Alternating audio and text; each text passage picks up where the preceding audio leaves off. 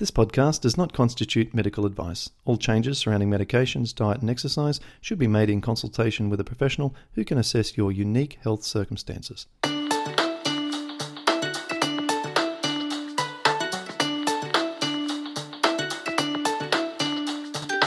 Welcome to the Pattison Program, where you'll learn how to improve your health from the inside out. And now, your host, Clint Pattison. Well, sometimes you have guests on the show that you look forward to for many weeks in advance, and today is a great example of that. Inside Pattison Program Support, we've had more than a few people recommend that I get today's guest on the podcast. He's an expert when it comes to the microbiome, probiotics, and everything to do with gut health, and his clinic has been set up to treat people with these kind of intestinal disorders. His name is Dr. Jason Hawrelak, and he's the head of research at probioticadvisor.com. His passion for gastrointestinal health and the GIT microbiota and probiotics was ignited during the final year of his undergraduate training, and subsequently Dr. Hawrelak did his first-class honours degree and PhD degrees in the area of the gastrointestinal microbiota, irritable bowel syndrome, and the clinical applications of pre- and probiotics. He has written extensively in the medical literature on these topics, including 16 textbook chapters, and his research has been cited over 900 times. So thank you, Dr. Hawrelak, for joining us today. You're very welcome. It's a pleasure to be here, Clint. This topic is so massive. You know, it's one of these things where I would love to be next to you on an aeroplane between here and Perth and have 5 hours to talk about this stuff with you. And I could speak about it for 5 hours straight without much gap, definitely. and in fact, this is how your suggestions as a guest has come about quite frequently, is because my clients have attended your seminars and have gained so much out of your seminars where you present on this topic. Great. That's lovely to hear, actually. Yeah. Yes, and the feedback has been wonderful, and they've wanted to have you share to a greater audience. So, first of all, how did you become so passionate about gut health? Good question. And unlike many people, it wasn't because my own personal health issues were gut related. In fact, mine aren't. My gut's one of my strong systems. My lungs are arguably my weakest system. But essentially, I had a lecturer in my final year of my naturopathy training in fourth year, gave a lecture around increased intestinal permeability and dysbiosis, which were concepts widely discussed by naturopaths, probably for 15, 20 years even prior to that, but weren't widely discussed in the broader medical community. And the lecture was just inspiring to me, of going, this is something I want to delve into more, because he was just really talking about the fact that we're just at the tip of the iceberg and we need people to delve in a bit deeper. And I was like, yes, please. I put my hand up. I want to be one of those people. So I approached him right afterwards and said, hey, I'm very keen on doing my honors research in this area. And then that flowed straight onto my PhD as well. So, and it just was like a perfect match from my perspective in terms of once I started delving into the research, this was like, this is what I want to do, this is what I want to be doing. And just 19 years plus on, I still find great enjoyment from reading papers on intestinal permeability and gut microbiota and probiotics and prebiotics and ways we can alter that gut ecosystem. And it's just been phenomenal to watch the rise of this field from, being much more fringe, going back 20 years ago to now where it's widely talked about by mainstream media, for example, and on mainstream television networks having shows talking about it. So it's been amazing to see that sort of meteoric rise over that time period. Yes, in the time period that I've been paying attention to such things, I got diagnosed with RA in 2006, and in that year, I think I saw a bunch of different naturopaths, and one of them talked about leaky gut and so forth, and it was the first sort of exposure I had to that concept. And then as I read some scientific papers, certainly not the extent that you do, but just as a layman, just reading some of these things, I've noticed that it's become more and more acceptable and mentioned in some of the first tier, like the very highest level medical journals that is behind autoimmunity. So we've gone beyond the fringe, as you said, and into mainstream. Yeah, hugely so. But it's still fascinating because you still get patients or I still hear sort of some medical commentators brought out on TV occasionally, like, oh, there's no such thing as leaky gut. And I'm like, Have you not read papers in the last 20 years? Like, you could say that 20 years ago, and I could say, yeah, you'd have to search in the literature to find it. Whereas now, with the link between obesity, type 2 diabetes, autoimmune diseases, to name just a few, and gut increased permeability, the data is so there and so widely published that it's hard to see people. Now you see it as putting their heads in the sand and trying not to look for information. Yeah, because you're right, it's there, and it's there in mainstream journals, in high impact mainstream journals. How do you implement what you've learned over all these years into your clinical practice, and how do you help people? Yeah, I mean, I can think back of how I practiced, 15, 20, 18, 19 years ago, and it's like things evolve as they should. And I suppose for me, though, looking after the microbiota has always been a core concern of my practice, and looking after gut integrity. And I think as research has evolved and my clinical experience has broadened, and I've gotten a lot more experience, obviously, as time progresses, and technology that we have access to as clinicians has evolved as well, has meant that the way we treat now is somewhat different than before. But I still see the maintenance of good gut integrity as being pivotal to good health, and I see the maintenance of a healthy microbiome as being pivotal to good health. And I think what's really changed is we just have more data on how to achieve that now, particularly in the realms of microbiota alteration. And importantly, we have myself as a clinician have access to tools to assess the microbiota in much greater detail than I would have 10 or 15 years ago. The tools that we had were far more crude. We would do a stool analysis that would tell you about like 6 different gut species, 6 out of the 160 or something you might have. It's like that, but that was the best we had access to back in the day. Whereas now we have tests that can tell us about the entire bacterial composition of that ecosystem. And many of the species, we actually don't know what they do because they've just recently been discovered. And we can say, hey, these things exist. We didn't know they existed before because our technology has improved. It's going to take another 10 years before we tease out what some of them do, or 15 years. So I think it's whilst we've come a long way, there's still a long way to go, sure. But because we do have a greater capacity to look at that ecosystem now, it means that researchers can see the impact of interventions from a dietary perspective, lifestyle perspective, prebiotics, probiotics, et cetera, on that ecosystem, and even things like herbal medicines.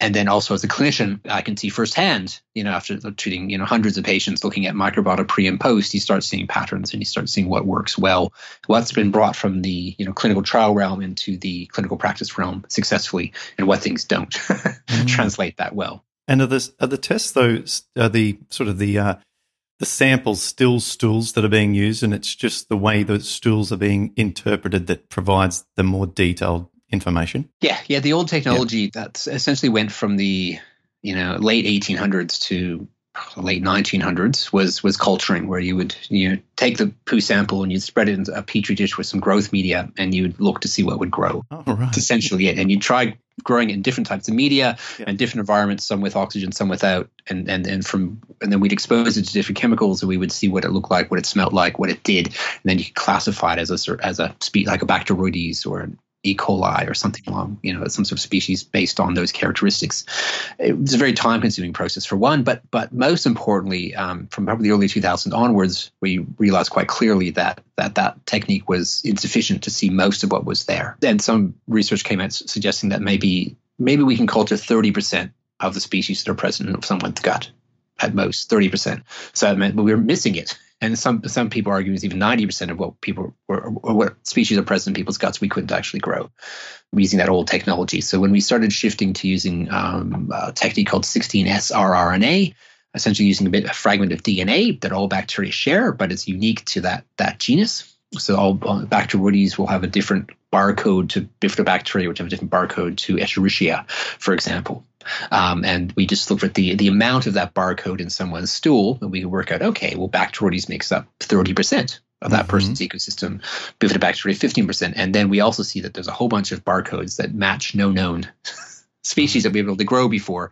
So some of these have been named, some haven't been named, but we're still teasing out what characteristics they have and what roles they play in the gut.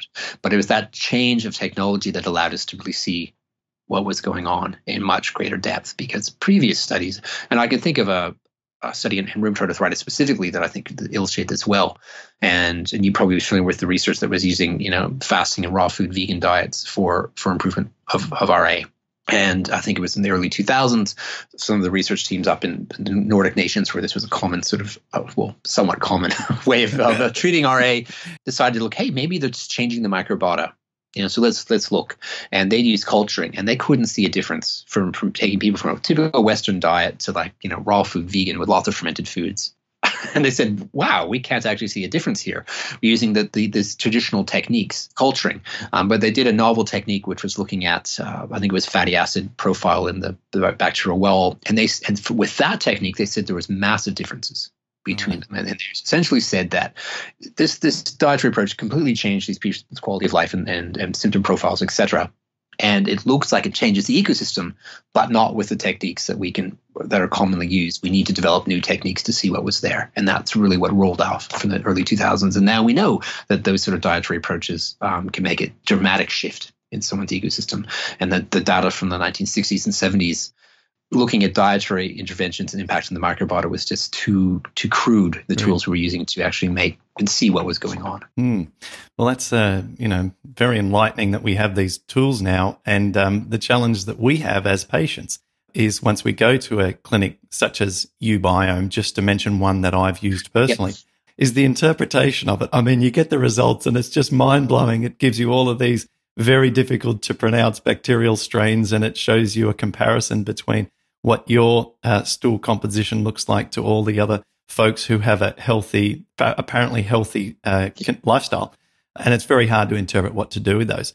So in your clinic, what do you see between a relationship between someone who's, say, has Crohn's disease? And of course, I want everyone to appreciate that when we have a bowel disorder, an intestinal disorder, with rheumatoid arthritis, these are the same sort of internal problems that we suffer. So if we learn from Crohn's, we learn from other similar health challenges, then it can be implemented into a case of rheumatoid arthritis or psoriatic arthritis or so on. So what do you see in terms of the, say, severity of symptoms and the link between people's microbiome?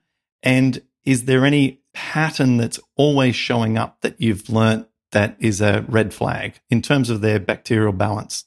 I would think for many conditions, and in my practice is very much GIT based. So I see Crohn's, ulcerative colitis, IBS, small intestinal bacterial overgrowth, peptic ulcer disease. I mean, they would celiac disease, fructose intolerance, lactose, so they would make up the bulk of who I would see in practice. Mm-hmm.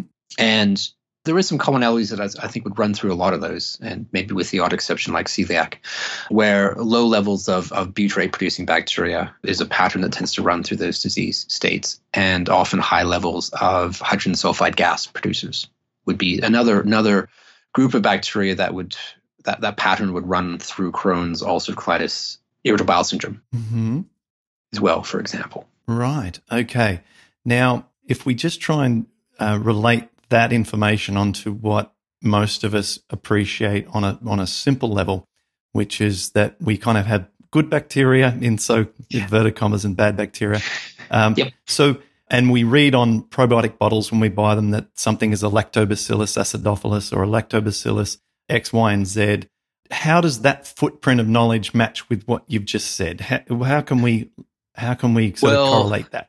Not so much. It's because the probiotics that we have access to are generally based on two different genera, Lactobacillus and Bifidobacterium. Mm-hmm. And that's perhaps a bit of a quirk of fate in terms of what we was isolated, 50, 100 years ago from people's guts and in fermented foods, that we sort of stuck with those two genera, despite the fact that they are important but relatively small players in the overall gut ecosystem versus something like your butyrate-producing bacteria. And many people, and it's a healthy populations, make up 40, 50, 60% of what's there. Yeah, whereas lactobacilli in a healthy person is 0.01% of what's there. Which is fascinating, if I may jump in, because so many of my clients, including myself on one of my Ubiome tests, showed that I had no lactobacillus, and it was quite concerning to those individuals and also raised my own eyebrows. So what you're saying is that that's not at all uncommon. Well, you're right. It's not that uncommon. I mean, I can say that clinically, by putting lots of effort back, we can generally bring that in majority of patients who have apparently no lactobacilli, we can bring it back with targeted feeding, which is different than trying to supplement your way to get around it, because there are problems with that, which we'll probably get a chance to touch on. But if we focus on feeding up your indigenous populations by selectively using the right prebiotics, for example, and the right sort of dietary approaches, that we can often bring, species that are apparently extinct, like bifidobacteria, or genus that are apparently extinct, like lactobacilli or bifidobacteria, back up to healthy populations, thankfully. But there would be about 20% of patients I can see clinically from my practice where they are truly extinct from that ecosystem. And if they're truly extinct, then, before I ask you some of these dietary interventions, which everyone's desperate to hear now, is it then possible to restore them without that seed of, like if the Earth suddenly got flattened by nuclear warfare and there were no humans left, like how do we need 2 humans to then recreate the population? Well, yeah, so that person is extinct of lactobacilli, for example, that eating some sauerkraut or kimchi or yogurt or taking a probiotic supplement won't permanently colonize them. I think we've probably got 40 years of research showing this clearly, that in the vast majority of cases, these probiotic strains are very transient visitors. There's the odd exception to that of 1 out of 100 studies that show that one particular strain can colonize for a period of time. Most stick around for a few days at best, or a couple of weeks at best, and you can see their population diminishes every single day. So they're just temporary there. So that means we can't do it that way. And there's certainly the capacity potentially reseeding with a fecal transplant, for example. And there are certainly, these days, their rationale for FMTs or fecal microbial transplants has increased pretty dramatically from where it was 10 or 15 years ago. And there's a lot more of patients that I see that have actually done FMTs these days too, as a way of trying to restore diversity back to a very damaged ecosystem, as well as to treat specific disease states like Clostridioides difficile infection. So what if we were to do a combination of eating? You mentioned that the probiotics are transient. So if we take one of these off-the-counter supplements that we can go and buy from our local health food store, and we take this supplement, it's what you're saying is that we know from the studies that over the period of, say, a week or two, whatever we took is no longer inside our body. It doesn't colonate. It doesn't stay with us.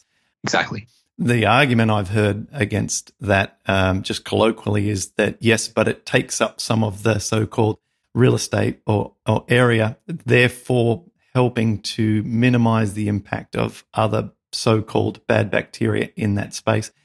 That's one question. And the other question, so if you could comment on that, and also comment on whether or not, if doing that and supplementing like we do, and then adding foods that are rich in prebiotic, which we'll talk about in a sec, can that maybe provide the spark and also the fuel for it then to colonize, maybe?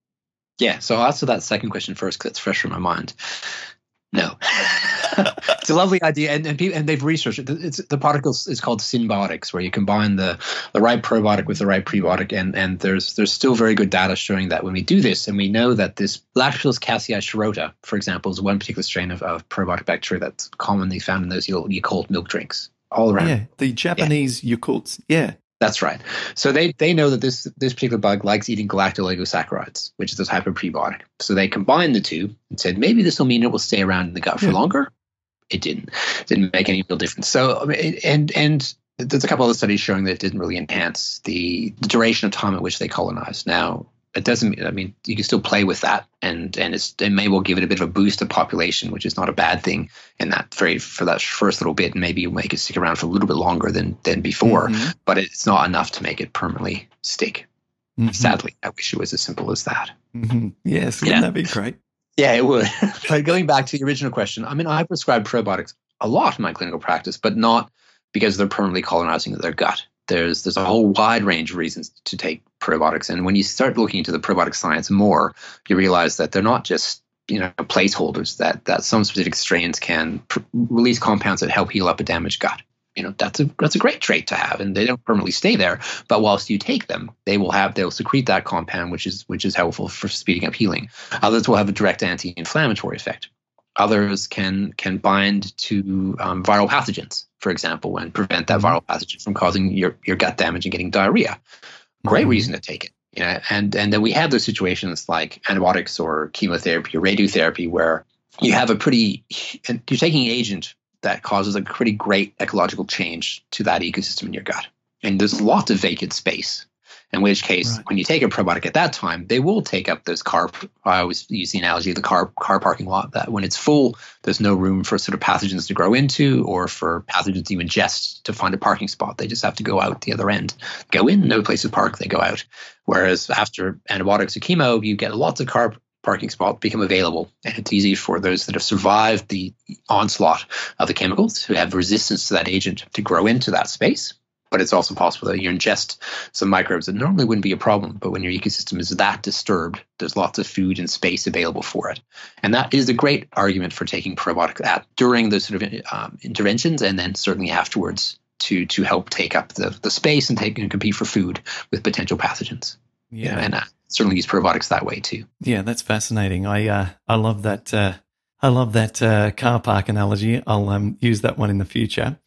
I'm wondering which way we can go here. I want to talk about foods, of course, and we can spend some time with that. I also want to explore the actual physical mechanics of what these car parks look like and where these gut bacteria actually live inside the body. So why don't we save the food stuff for a little later? Let's talk about the mechanics of taking probiotics and their journey from our mouth to where they're going to end up. So what does that look like? It's interesting because I think we now know that even like salivary amylase, like our digestive enzymes, may actually have the capacity to decrease the growth of some probiotic bacteria that we may have ingested. And then so that's the first, hurdle they have to overcome. And then we have gastric acid or stomach acid, which is probably the biggest hurdle of all. And these days, most of the better probiotic brands or supplements contain strains that can actually tolerate gastric acid. Well, they've been selected on that. They've been trialed and tested. Yeah, they can jump that hurdle. They can survive stomach acid well. So they have that aspect, and they reach the small intestine, and then they have to deal with bile, and they have to deal with intestinal digestive secretions. And again, some don't tolerate those well. Some, like most yogurt-producing bacteria, for example, explode when they hit the bile in your small intestine. So they're not alive from that point. Since they can help you in any way. But again, thought through and well-researched probiotics actually will tolerate those conditions, and then potentially have an interaction with other components of the microbiota in the small bowel and large bowel, or with immune cells in your small and large bowel as well. My observation of the literature tells me that most of our bacteria should be in the colon, and we have a sort of almost a small percentage of our bacteria living in the small intestine. First of all, if you could clarify that, and also talk about what happens in the case of small intestinal bacterial overgrowth and why that's such a bad thing. Yeah. No, you're pretty spot on that. If you look at the bacterial counts in the stomach are 10 to 100 bacteria per mil of fluid, because stomach acid is very good at killing microbes in general. But in the small bowel, you're looking at normal levels are 1,000 bacteria per mil or less for the first bit of the small bowel. And as we make our way down through, I think it's 9 meters in length, that small bowel. It's amazing to think it's all wrapped up in your gut. Towards the end of that, it gets up to about 100 million bacteria per mil. And then you've got that ileocecal valve, which separates the small intestine from the large intestine. You hop over, and it's all of a sudden 10 to the 11. You go from 10 to the 8 to 10 to the 11. So it's 1,000-fold more bacteria per mil of content. So you're right. The colonic ecosystem is far more densely populated and a far wider variety of microbe species present. But you do get people where through potentially, can be things like surgery where they've removed that ileocecal valve, for example, or another common cause would be people taking proton pump inhibitors, the class of medications used to treat reflux disease, where they're essentially stopping the stomach acid from doing its thing, where the small bowel can be overpopulated by bacteria.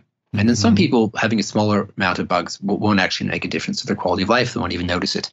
But you'll find other people where, particularly if it's in that first small bit of your small bowel, it can severely disrupt your nutritional status as well, because the bacteria are eating your food before you do. So you can end up with things like iron deficiency, and I'm sure they grab zinc as well, but certainly iron is well noted.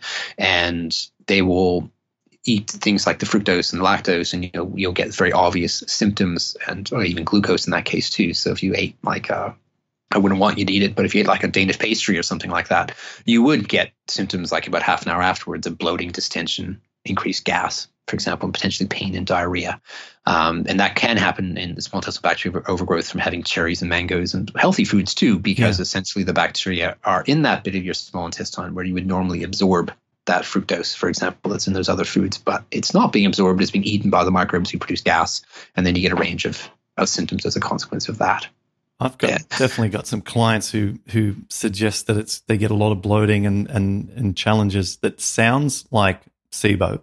Yep. And is there some really simple tests they can do? Is there a breath test that I think I've heard of? And what should they do about it? Just a couple of sort of no-brainer things that they should do about that. Well, I'm not sure what the no-brainer actually is. It's a tricky thing. It sounds simple. We'll just deal with this bacteria growing in your small bowel. It's like not that straightforward.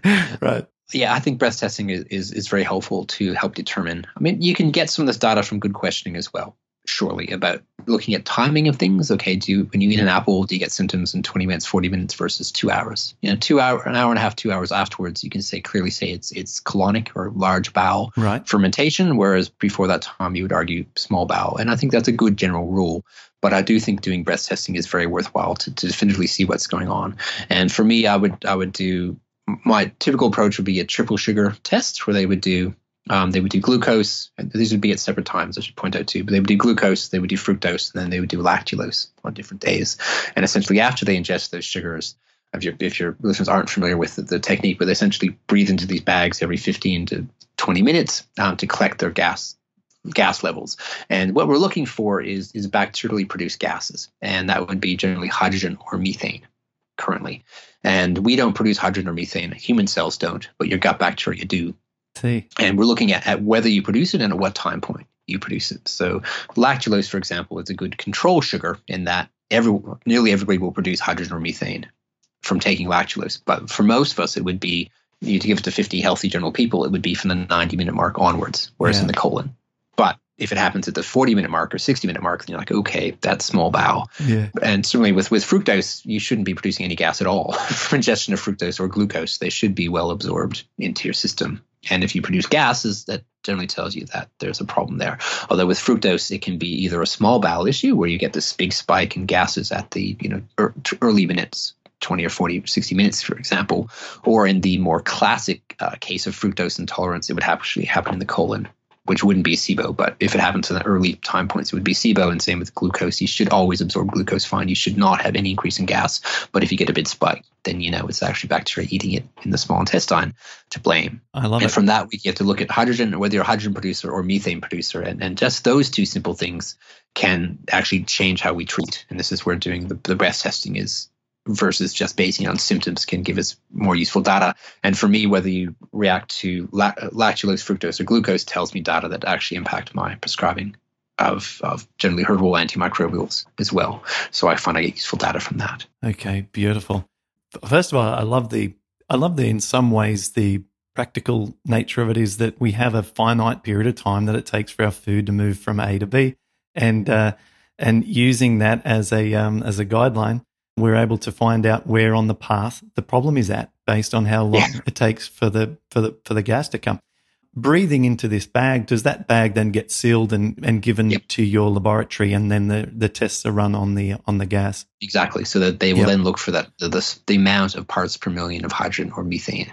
Yes. Or hydrogen and methane in the best labs at those points. And you also want to make sure they do that at the 15 or 20-minute time marks, not 30 or 45 minutes. You see some labs that do 60-minute time points, and it's just too big of a gap. You can't see what's going on. You could have a total normal 0, then a rise, and the normal 60-minute, but then at 120 it's a spike up, and you're like, well, what's happening in between? So the best labs will do 15 or 20-minute time points, and they will allow you to do those 3 sugars on patients, and potentially more, but at least those 3.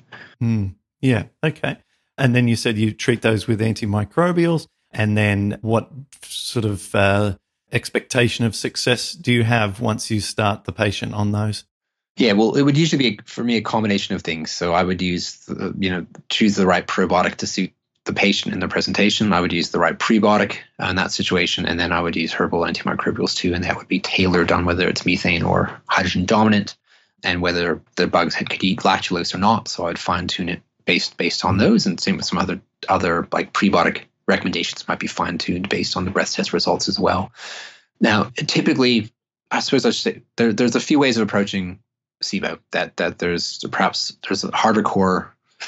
more hardcore ways, which could include antibiotics or antibiotic combinations, through to more hardcore herbal agents, which, high potency enteric coated essential oils, through to what I would see as a next sort of level down of using herbal tinctures that have antimicrobial effects but are less likely to cause collateral damage to the colon ecosystem. So I'm wanting to be selective, and it goes back to what I said before about really caring about that colonic ecosystem and doing my utmost with every intervention I'm prescribing to take into account the health of that ecosystem when I'm prescribing. So I try to choose my herbs to work more selectively, at least for my first few iterations before I pull out the bigger guns in terms of treatment. And generally they work, which is good, but it may take a little bit longer to work than, taking hardcore essential oils that are enteric coated that might work within a couple of weeks. In my experience, we usually start seeing some shifts. Sometimes it is within a week or two, which is always great for me and the patient. But I can say the median time with my approach is around the 4 weeks, where the knob gets turned on. I'm not sure why it takes that long, but it's pretty consistent. That's the median time. Sometimes sooner, but that's the most common. Do you think that, and now I'm pulling out my big guns of knowledge, that there's some quorum sensing going on with regards to the shift of the microbiome, or the shift of what goes on even in the SIBO situation? And for my audience, what I'm talking about is there was a study by a lady, I can't remember, but she talked about how it took a certain amount of bacteria, I think, in a sea creature before it shifted from a certain color to another or something. Anyway, I'm not putting together much of a factual statement here, but this concept of where the bacteria are somewhat aware of their numbers around them, and at some point they can then make a collective decision about a takeover or so forth. Interesting idea, interesting concepts. Yeah, I mean, I'm not fully sure, and we're often using, as I said, it's a multi-pronged approach where you have a prebiotic compound that's nourishing certain species. You've got who then start changing the environment to one that's less conducive to the growth of potential pathogens. Is often the way I'm looking at it. I'm potentially using a probiotic strain that can also have selective antimicrobial activities to reduce levels of bugs we don't want present. And then the herbs are helping that too. And whether it just takes a time to get through that resistance. And certainly we know that some of the herbal medicines clearly can degrade biofilm, for example, which is sort of that protective layer that sort of pathogens may actually have, or the SIBO bugs may actually have in that sort of gut layer that will initially protect them from the antimicrobial compounds, but then as that may slowly get stripped away over time, it then may allow the herbs to penetrate through and actually kill the bugs at the more core aspect of it. So that's certainly a potential scenario of what's occurring, and that explains the time distance difference. Okay, thank you. Now, I have a couple of clients who have been in a state of wellness, and this is not so much a question, but just to add to what you're saying as a warning, who have taken for things like SIBO or just for some other milder health conditions than rheumatoid arthritis symptoms. They have taken some antimicrobial, antiparasitic herbals and have had consequently symptoms of their rheumatoid arthritis come back. And so I think that your warning about how cautious you are about the treatment of the SIBO is very apt, because I've had, as I said, some clients who were fairly freely taking these herbal treatments and had a negative impact on their symptoms. So just a word of caution there.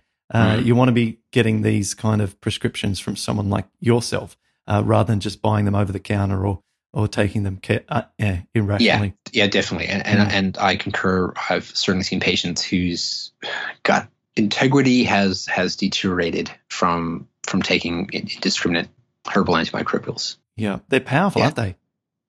So these days, with some of the concentration techniques we have, they are. Like the amount of oregano, for example, that goes into making a little drop of essential oil is actually quite substantial. And if you had to grow your own oregano, distill it yourself, you would use it like gold, because it takes. You'd realize how much you'd have to grow to get that small amount. And all of a sudden, now we've got these enteric coated capsules with a tremendous amount of herbal components, and it's also a selective extract that only pulls out certain constituents. And I think I gave a talk about this just a few weeks back at a herb medicine conference. Was looking at, okay, because we've got lots of different ways of giving a herb, from a powder to a tea to a decoction to a tincture to a tablet extract to a enteric coated essential oil type combo. And that when we only pull out the high notes, we're sort of leaving behind lots of other compounds that may have balanced out that impact. And we can see that, like clove is a good example. Clove is a herb that does have antimicrobial activity that's in the volatile components, so the essential oil components, but it's also extremely potent in polyphenols. And polyphenols tend to have selectively nourishing effect, that they nourish sort of the more beneficial bugs in the gut, the anti-inflammatory ones, but can also be antimicrobial in their own right. So when you give it as a tincture or just sort of ground up clove, you're actually getting the complete combination of compounds. Where if it's just the essential oil, you're just getting the sort of the antimicrobial bits without the other notes alongside. And I think there's greater potential of causing harm in that situation than if you're giving it as a tincture or as a powder, for example. And I do enough pre and post testing with my patients to know that giving some of these same antimicrobial herbs as a tincture doesn't result in the same microbial ecosystem disruption as it does from taking the more concentrated tableted extract. Yeah, definitely. Gotcha. Let's talk about where these bacteria live within the colon, if you don't mind. My teachings around this in my presentations involve what I have read in the literature, which is that our mucus on the epithelium increases as we move throughout the small intestine and into the bowel. Or should I say it's a single layer, or there's a small amount of mucus in the small intestine, but there is a double layer and much thicker mucus inside the colon. And that's where our bacteria live. And I'd like you to comment on that, and if that is indeed what goes on. And also, I've got a theory that the drugs like prednisone, the steroids that are taken in some instances for some people with inflammatory arthritis, tend to deplete the mucus that exists on the bowel wall in the same way that when asthma patients take steroid treatments as inhalers for their asthma, it gets rid of the mucus and helps them breathe better. I believe that those drugs also deplete the mucus on our intestinal wall, thereby reducing the available space and home for bacteria to live in.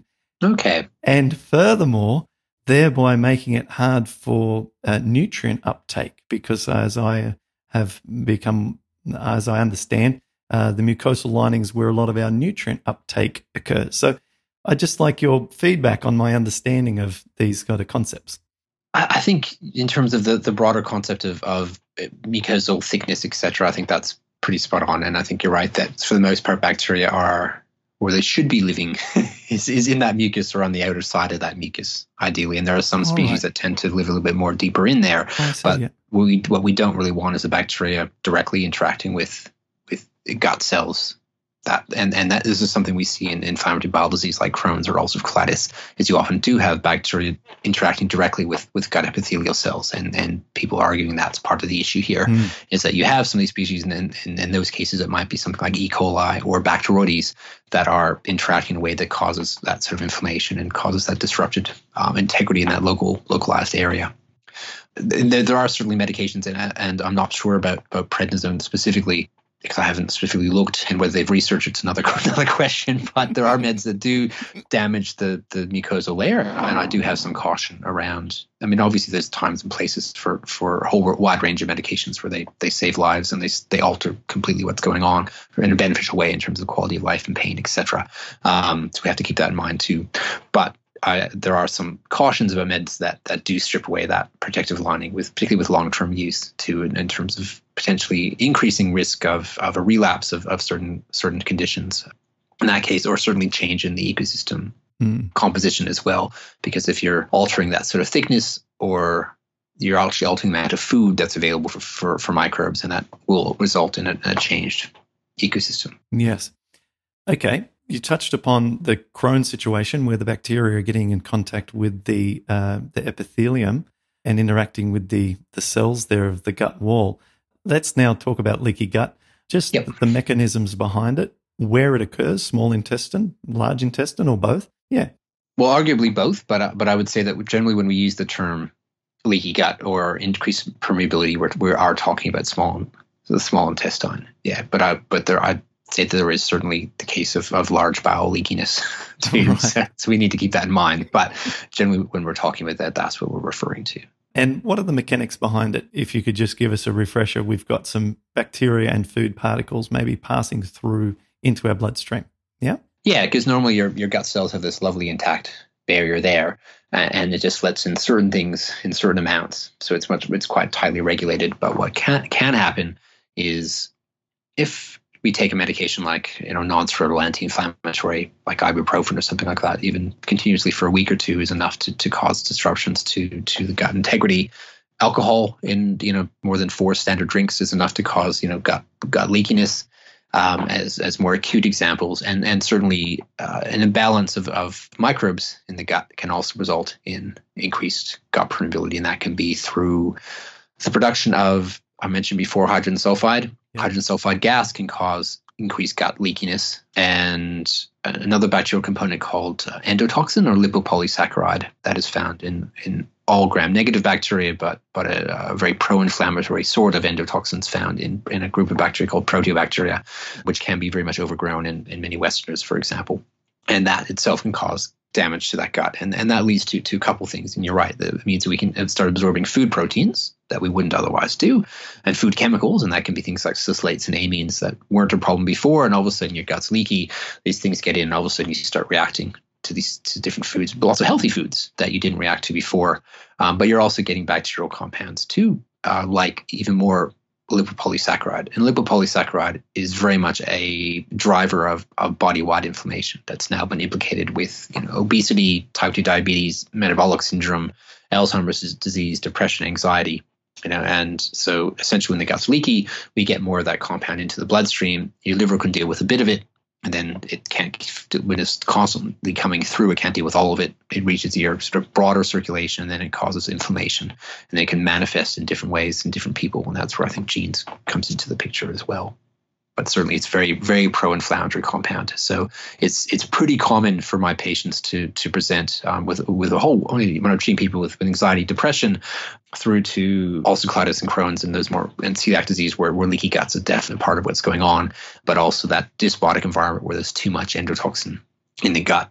Lumen is a common scenario in practice for what range of conditions. Lipopolysaccharide, is that a byproduct or a toxin, or is it part of the bacteria itself? It's part of the bacteria. So just like we grow, fingernails and we grow hair, they grow this stuff called lipopolysaccharide. So it's not like it's secreting this compound to make us ill, but it's just that it's composed of it. And when they die, that just releases that bit into your gut. And when your gut cells are really intact, only a tiny amount that gets through, and your liver will deal with it generally. But when your gut cells aren't so intact, you get increased permeability, and or you have a much higher level of endotoxin containing bacteria in your gut, a lot more gets through. Right. Yeah. Okay.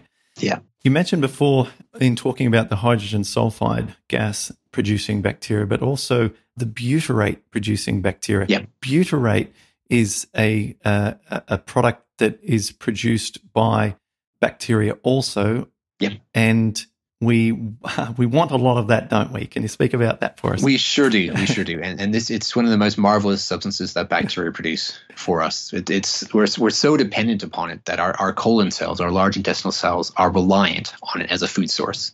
Like, we've evolved this complete reliance on bacterial creation of butyrate, because that makes up about 70% of their energy needs are met from this. And if we don't produce enough, our colon cells don't get fed. Essentially, that's a big issue. And there are people arguing that this is certainly a driver for a lot of Western diseases, where people tend not to feed their butyrate-producing bacteria very well on a standard Western diet. But certainly cases like ulcerative colitis as well, which we see being associated with a Western diet and lifestyle. Mm-hmm. Yeah. So butyrate is, as I alluded to, the main food source or fuel source for your colonocytes, large bowel cells. And then when we produce more than they can use, then it goes into your circulation. And this is the most amazing thing, because once it's in your circulation, it has a body-wide anti-inflammatory effect. It heals up like a damaged blood-brain barrier. It actually changes how neurotransmitters are created in your brain, because it decreases inflammation there.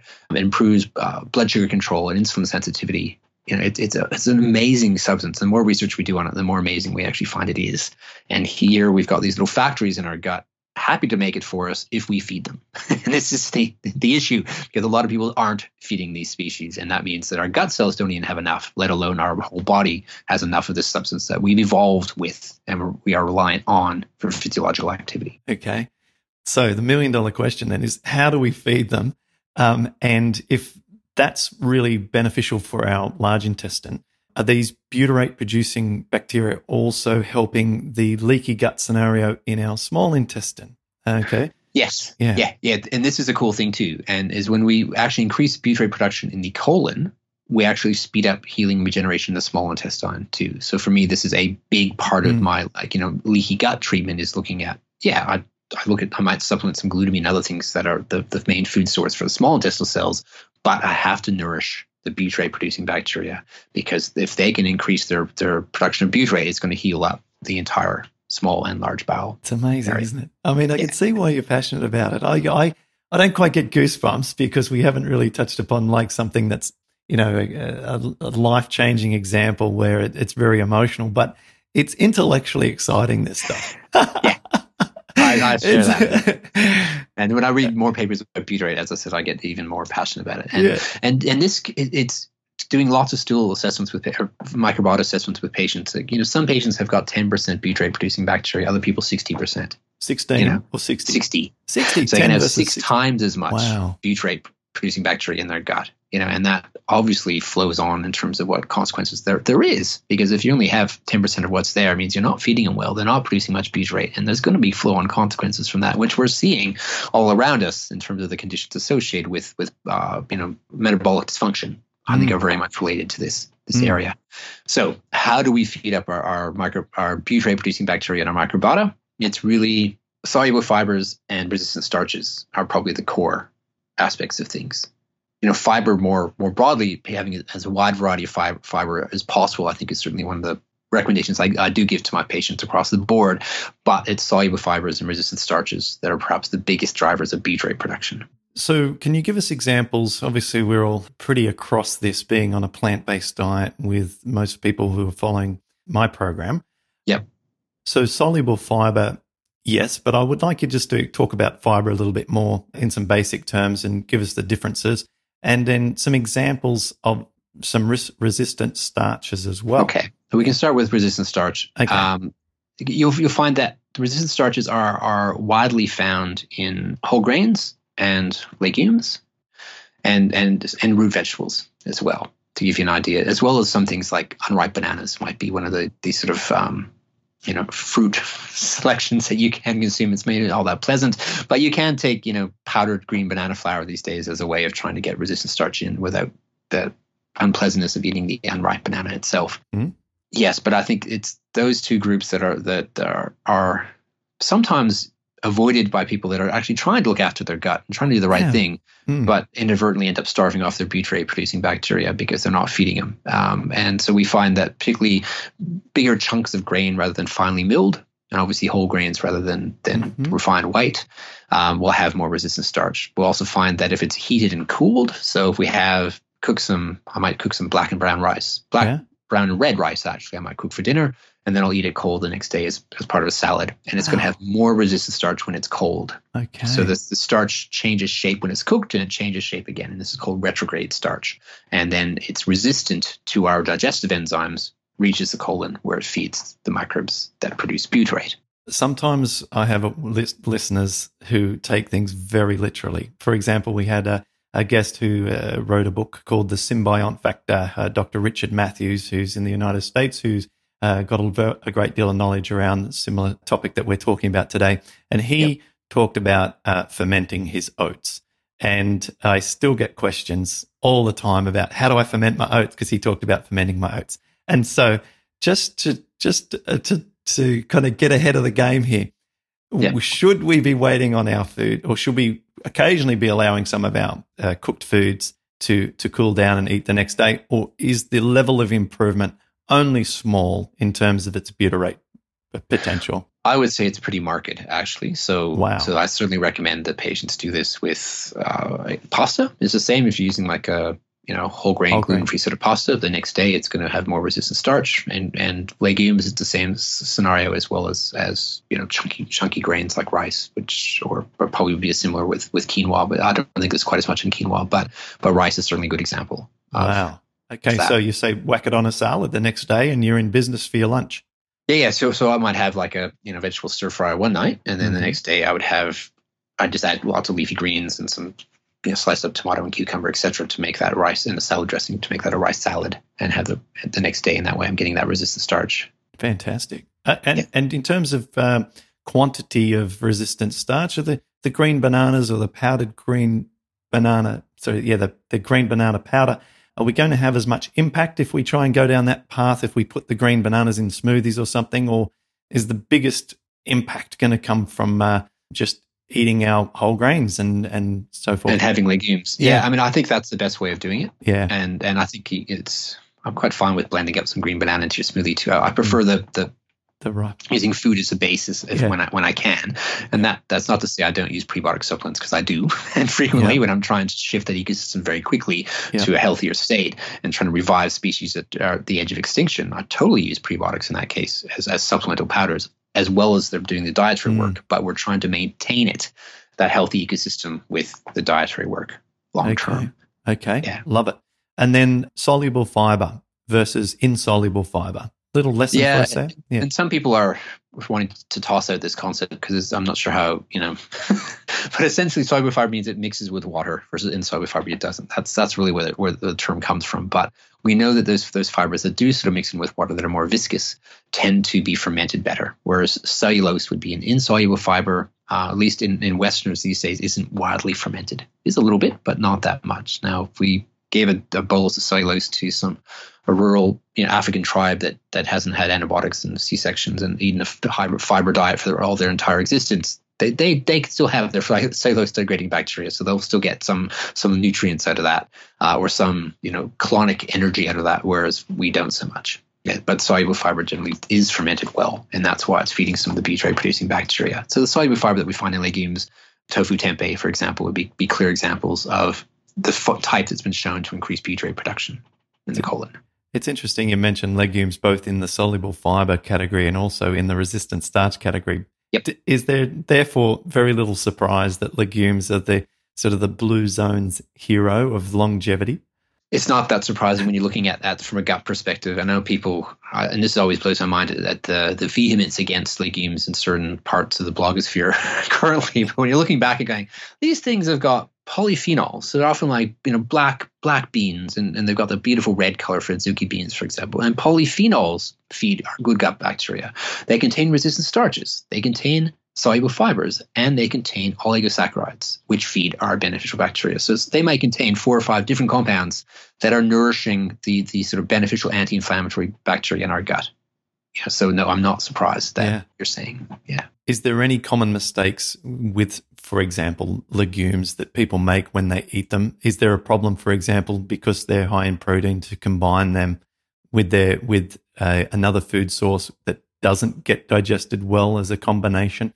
Like, I guess my question is, if people have beans and rice, or if they have, say, lentils and rice in a yellow dal or something, are we talking about a really healthy meal there, or are we making some kind of mistake? Really healthy meal. I would say I don't think that we have to be strict about separating out proteins and starches, etc. It's a very, very small proportion of people that makes any difference to their quality of life. Yeah. So no, I think those are lovely. So if I have my Mexican beans with lots of black beans, lots of onions and garlic in there, and then I have that on my black and brown rice combo, it's like I'm nourishing my microbiome in numerous ways with a meal like that. You mentioned garlic and onion, all good. Yeah, very good. Yeah, because they contain oligosaccharides, and they can be called inulin or fruit oligosaccharides, or in some terminology they call fructans and galactans for the other sort of oligosaccharides we find in legumes, for example, or galacto-oligosaccharides. Yeah, so I think the biggest issue people have is when you're not used to eating them, you start eating them, you produce more gas. Yeah, and if your gut is working the way it should, you just fart more. All right. That's it. No problem. But and then that usually peaks out by day 7 or 10. Now the problem comes is if you have SIBO, for example, then you get more gas, you get more pain, discomfort, bloating, distension. It's not very pleasant. Yeah. Mm-hmm. If you have very slow transit time, and that you're what I would see. I mean, some patients I have, if they eat something and it comes out 16 hours later. Other patients, it's 10 days later before it comes out. Right. And you think of how much gas gets built up and how little of it gets expelled if it takes 10 days for stuff to move across. So you introduce legumes into that situation. They, again, might bloat and distend rather than just getting more farting. So sometimes you have to do some preliminary work to make the gut capable of dealing with the increased gas production in people whose guts are very damaged. Because they're going to be very much part of the process to keep them in good shape and to heal the gut, but they're going to cause symptoms in the short here and now. So we would often, if it's someone with SIBO, we deal with the SIBO first, and then they often have colonic inflammation that we have to decrease first. That makes their gut hypersensitive to intestinal gas due to the level of inflammation that's present in the gut. Mm-hmm. So those are sometimes pre-work we have to do before they can introduce more legumes. And when we do, it's like take a tablespoon every second day for a few weeks and then try to open it up. The mistake you can also make is just eating a huge bowl at once a week. Your gut's not going to adapt so well as if you eat a relatively small amount every couple of days and then slowly work your way up. But if you're one of those people that just gets more gassy and more farts more with legumes, then that you can go in pretty quickly and just know that your system will adapt quite readily over a period of a week to 2 weeks. Yeah, I love that really, really slow reintroduction concept, and something that I recommend as well. I'm just very pleased to hear that that's also something that you find works for your patients. Yeah, well, these days I'm seeing some people with very, very inflamed guts compared to where I was at 5 or 10 years ago. So we have to go very slow with that. And strangely enough, it's not always like, I often find in conditions like ulcerative colitis, people can go straight on legumes and the sort of protein cooled whole grains, for example, and it's totally fine. But then I've got patients with irritable bowel syndrome and SIBO where it's actually really slow going. And even if when the SIBO is treated, we often will have to do 6 months of colonic work before they can introduce much in the way of legumes. Right. Okay. I know we're sort of at our time here, but if you didn't just indulge me just for another few minutes, if that would be okay. Yeah. Vegetable oils, I have a particular passion against them for their pro-inflammatory effect. The literature seems to be a little bit in two camps about this. One is it's high in omega-6 fatty acids, which is the inflammation pathway that gets triggered. Yep. Another is that I have a lot of studies that I've pulled together that shows that fat in general, high fat, tends to increase intestinal permeability. Yeah. Could I get you to give me your views on this? Which one is it, or is it both? Yeah, I've come across those studies too, Clint, that link the high fat diet with increased gut permeability, and it's, as we know, the current vogue is high fat. So those studies are being stuffed down, so that we can actually see them and not talked about much. So it's nice to have someone else actually bring them up. So I think it's a bit of both. That you have certainly the omega-6 content, is certainly the precursor of arachidonic acid, which is a pro-inflammatory compound that our body produces under some sort of stressful scenario. So having less of that in the system is obviously good, but I do think there's the potential of just the higher fat content. Particularly, I think for me, it's where it's isolated away from whole foods. So I've got less issues with people eating olives and nuts and eating avocados. No concerns there. But I do have concerns with people just dumping tablespoons of coconut oil on their foods, for example, or heaps ghee or butter or lard on their foods. I've got far more concerns around that. And there's a whole bunch of data around the impact of saturated fat, in particular, facilitating the absorption of endotoxins that we talked about before. And the saturated fats, whether they be from dairy or even from coconut, seem to be able to bind to lipopolysaccharides or endotoxin and facilitate their absorption into the bloodstream. Wow. In a way that olive oil didn't, for example, or fish oil didn't. Wow. Okay. Yeah. I'd love to see that study as well. I'd include that one in my stuff. That's cool. That's cool, because I'm always looking at ways to justify the effects that we see in practice, which is that if someone goes and eats a bowl of hot chips, I mean, it's game over tomorrow. It is game over. And it's not the potatoes, it's the oil that they were cooked in. So thank you for that. I just want to wrap up with some quick questions for you. Just so these frequently asked questions that we get, and sort of just some brief answers from yourself. I'll do my best, but brevity is not always my strong point. Look, the time restraint's only to respect your time. So if you're happy to give us longer answers, that's wonderful for us. I don't think there's anyone watching or listening right now saying, "Oh, come on, wrap this up." Okay, good to hear. Yeah. Fermented foods. You mentioned sauerkraut, pickles, and so on. 2 questions around them. Are they healthful for us to eat? And do they provide us with potentially bacteria that can become part of our own ecosystem? And is the salt an issue in them? Do you think the salt has an impact on our health negatively?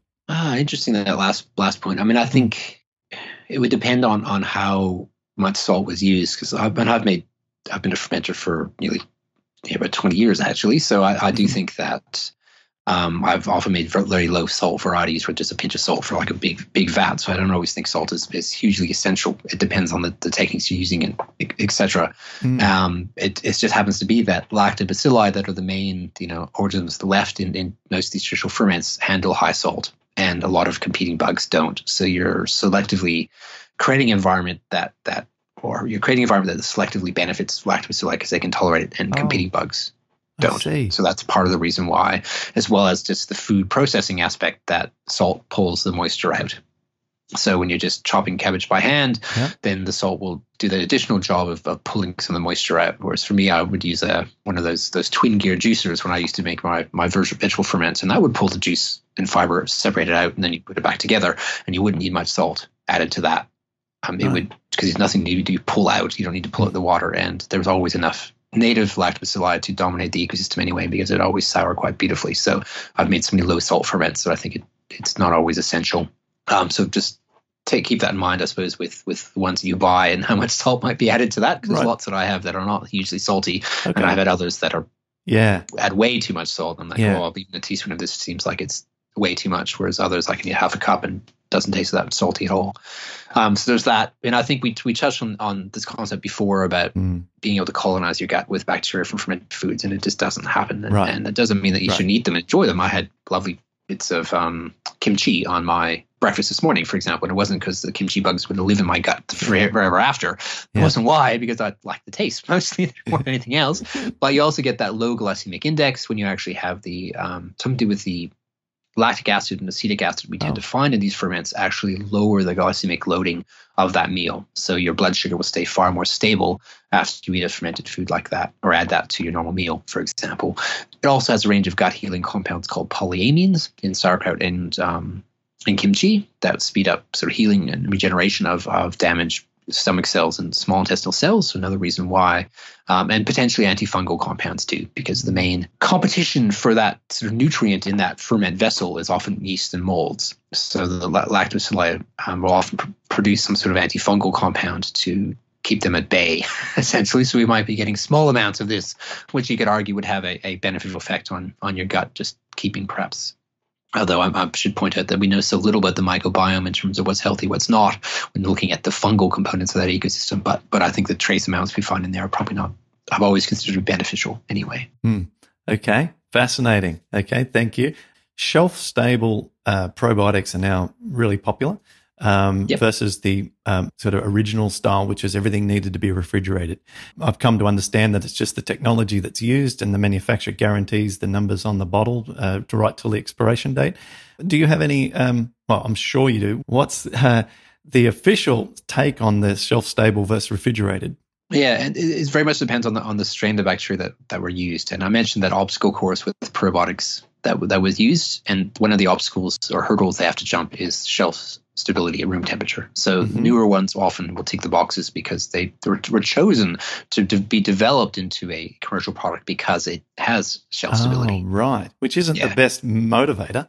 Well, typically, it's usually not the only one, thankfully. So these days they would look at gastric acid stability, bile salt stability, whether it adheres temporarily, how it adheres, whether it produces a compound that is selectively antimicrobial to kill off potential pathogens or pathobions, but leave the good guys intact, and shelf stability. Those would be sort of like the basic criteria, and it's safe when ingested. So those would be the basic criteria. So they tick those boxes, and it's like, okay, So what companies will often do is take that strain, do some animal research with it, then do human trials with it, and they go from that isolation through to a finished product. And in which case we know it's shelf stable, and we know it may well have therapeutic effects beyond just taking up car spots in the gut, but it actually may be useful for.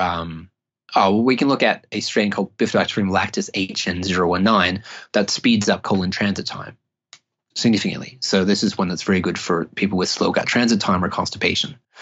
So that's an additional attribute it has besides just ticking all those basic boxes. It actually has therapeutic effects. And I think for me, this is one of the key things about probiotics is you choose the one that displays the actions or characteristic that you want to take, or the physiology you want to change. So if I've got someone with slow gut transit time, I can give the strain that speeds that up. If I have someone with damaged small intestines or increased permeability, I can give the strain that can speed up healing of that. Yeah. If I have someone with Helicobacter pylori causing stomach ulcers, I can give a strain that helps reduce levels of Helicobacter pylori. And not all strains do, but some certainly do. So it's really trying to match what you're trying to do with the strain that has the action at hand. And this is what 40 years of probiotic research has really told us. And the best way of using probiotics is very in a targeted way rather than just let's throw 150 billion CFU of 10 different strains at something with another strain shown to do anything. I think that's a poor way of using probiotics, and you'll get poor results comparatively. And then if you use them selectively going, okay, well, this strain has got the exact actions that I'm after, I'll give it to you in the dose that's got human clinical trials showing it works. And you know what? It usually works, rather than guessing and experimenting with unknown agents, essentially. Which really explains why your clinic is doing so well, because this is hard to do as a patient if you really, first of all, working out what your actually situation is. And second of all, knowing how on earth you can then know what bacterial strain is suitable to helping that. And then how on earth are you going to find it? I mean, you go to your local, Whole Foods in the US or a health food store here and say, hey, I want this strain, and someone's going to look at you blankly. So sadly, yes. And that's why I developed some tools to try to make this easier, because for that exact scenario. So if you look at something like rheumatoid arthritis, I think the strain with a positive study was Bacillus coagulans GBI 306086, which is a really catchy name and easy to memorize. And it's been shown to help reduce pain levels in patients with rheumatoid arthritis, for example. Yet there are other strains that there's a combination of Lactobacillus rhamnosus GR1 and Lactobacillus fermentum RC14 given to RA patients didn't improve things at all. Right. So I think RA, like any other condition, is there's strains that to date have shown efficacy, and there's strains that have shown not to be useful, and there's a bunch of strains that have never been researched and we have no idea what they do. Yeah. So for me, would generally go with the ones that have clinical trials showing that they're helpful. And the challenge is as a patient is going through the literature and working out what strain it is and where to find it. And this is also a challenge for practitioners too, I should point out, because it's very multitude of products on the market that it can be hard to take the time to adequately assess before prescribing. Okay. When should we take our probiotics? I've read on an empty stomach, and I've read right before meals, and interestingly, right before meals that happen to have somewhat of a fat content in them. So yeah, I think the data is pretty clear that we get better survival with meals. With or right after. Yeah. Your stomach acidity is far stronger. It's more acid on an empty stomach. Wow. People forget this, that the pH might be 2.5. Yeah. When it's designed just to kill any microbes that go in there, and that's what you're doing if you just take your probiotic on an empty stomach. Very strong acidity, and suicide missions straight in. Yeah, exactly. Whereas when your pH when you're having a big meal, you're looking at 3.5, 4, 4.5, and you have much better survival at that pH range, which is closer towards, it's not neutral, but it's more in that area than a much more acidic pH. So data is very clear, and data has shown that a bigger meal in terms of, like, I would say carbohydrate content is probably a whole grainy sort of thing, or legumes would actually enhance survival. And there's certainly research on dairy enhancing survival too, and something about its capacity to buffer the pH in the stomach. That means you can give a lot less bacteria in a dairy form than you could in a capsule to get the same number of bacteria in the colon. I keep thinking of more questions. Sorry. But I guess, the comment on that is, it always seems to come back to common sense. I mean, if the body's not eating anything, then the body would think, well, at the moment I'm walking around and I'm just, I'm outside, I'm doing whatever I've been doing, from a evolutionary point of view for thousands of years, millions of years. it's not likely that I right now want to take in a whole bunch of bacteria, right? It just doesn't make sense. But then when I'm eating my food, again, if we look at more primitive kind of ways of eating, we probably got some bacteria from the soil. We probably picked up, bacteria from the plants that we're eating that aren't washed and so forth. And most likely fecal exposure. Right, because we haven't washed our hands. Fertilized plants, and we didn't wash our hands, and we're drinking the water downstream from people that are upstream. Maybe wash their hands or wash the bottoms in that stream, So I think, there's that aspect. So it does make sense. And do you think that as the food moves through the digestive tract with that bacteria begins to immediately start to consume some of those resistant starches and some of that fiber on its way? I would suggest that would be the case too, is that you're actually providing some food for it too. And some of that's obviously going to be digested in the small bowel, for example, and absorbed, but this could still, even with a dose of like glucose, which is a well-absorbed sugar, a trace amount will always be malabsorbed in everybody, for example, or sucrose. So in that case, if there's any bacteria with that, they would have a little bit of food source to go along. So yes, I think that's another way of looking at it, that you're providing a bit of a food package with your little drop off of bugs to help us get through. This image of like these bugs as they're moving down like a slippery slide through the intestine, just feeding as they go, eating the way down. Yeah. Can we overdose on probiotics? I think based on current data, we'd say that they're an immensely safe class of agent. Really, like the reviewing some of the data for a textbook chapter I did recently, it was like, there's looking at all the studies to date, looking at kids, the placebo had more side effects than the probiotic did. Right. So I'd say for the vast majority of people, probiotics are safe, and the range that we would typically use from a clinical trial perspective is between 100 million bacteria up to probably 450 billion.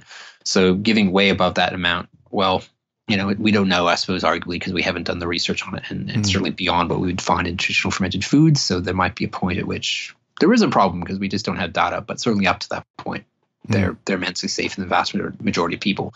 And it doesn't mean that there aren't the occasional person that you have to be more careful with, definitely, and be more selective with what probiotic you use, definitely. But I think in general, they're very safe class of agents. I now want to close by finding out how people can contact you and so forth. Before we do that, do you think that there's something we've overlooked? Is there something that you find is really important to convey in these interviews you've done with other people or in your live presentations? I mean, I think we've covered most of the important aspects, I believe, and you're always limited by time, regardless. Exactly. But I think just love your microbes, nourish those microbes, because, I think that greater understanding that's coming out is that we're not just a human body with microbes there, that we actually are a super organism that's composed of human cells and microbe cells, and that makes you. And I think so far we've put a lot of effort into killing and inadvertently causing damage to our microbe components of ourself over the last 50, 60 years, from interventionist perspective through to the medical interventions we are using, and also the diet that we're choosing to eat. And I think we just need to be more aware that we are part microbe, and we need to nurture and look after those components of ourselves if we want to be optimally healthy. Yeah, hear. Okay, your clinic, what you do, I know you're very much in demand, and it's taken us a little while to find this time slot for yourself. How can people contact your clinic or even yourself? Do you work with with people who are international? I know you're based in Australia, and we've got a very worldwide audience. People are going to be interested to talk to you and to learn more. What should they do? A couple of things. I mean, I do offer some online courses which were around microbiota, Meet Your Microbiome, for the sort of health conscious general public, which is designed to introduce you to your microbes and get you to love them and get you to learn the skills of looking after it. So I've got some online courses that you might find valuable adjuncts to everything else that you're doing. I think that's one thing. And I do, and that's at probioticadvisor.com. That's my website. And we do have a whole a database around evidence-based prescribing of probiotics. That is a subscription service mostly designed for clinicians, but we have 24-hour free access if you just want to have a look and play around a bit for that time point. And if you take a lot of probiotics, you may well find the $49.95 sort of annual fee to be quite fine to help guide your decision making in the area. But we do have a range of courses too that could be useful. And then my clinical practice is at Gould's Natural Medicine, which is an old natural medicine apothecary in Hobart that dates back to 1881. Wow. Yeah, so I practice out of there a couple of days a week as well. Okay. All right. Well, thank you so much. This has just been fascinating. And as you said, we're always limited by time, and I wish this were a 5-hour plane ride, but Yep. but we're going to have to let you get back to doing the great work that you do. So thank you so much for sharing everything you've done with us today, everything you've talked about. I've learned a lot, and I'm really stoked that we've been able to have you on the show and be able to share this knowledge with everyone. Oh, I'm glad to be here. Thanks for the invite, Clint. You've been listening to the Pattison Program. For more information, visit pattisonprogram.com.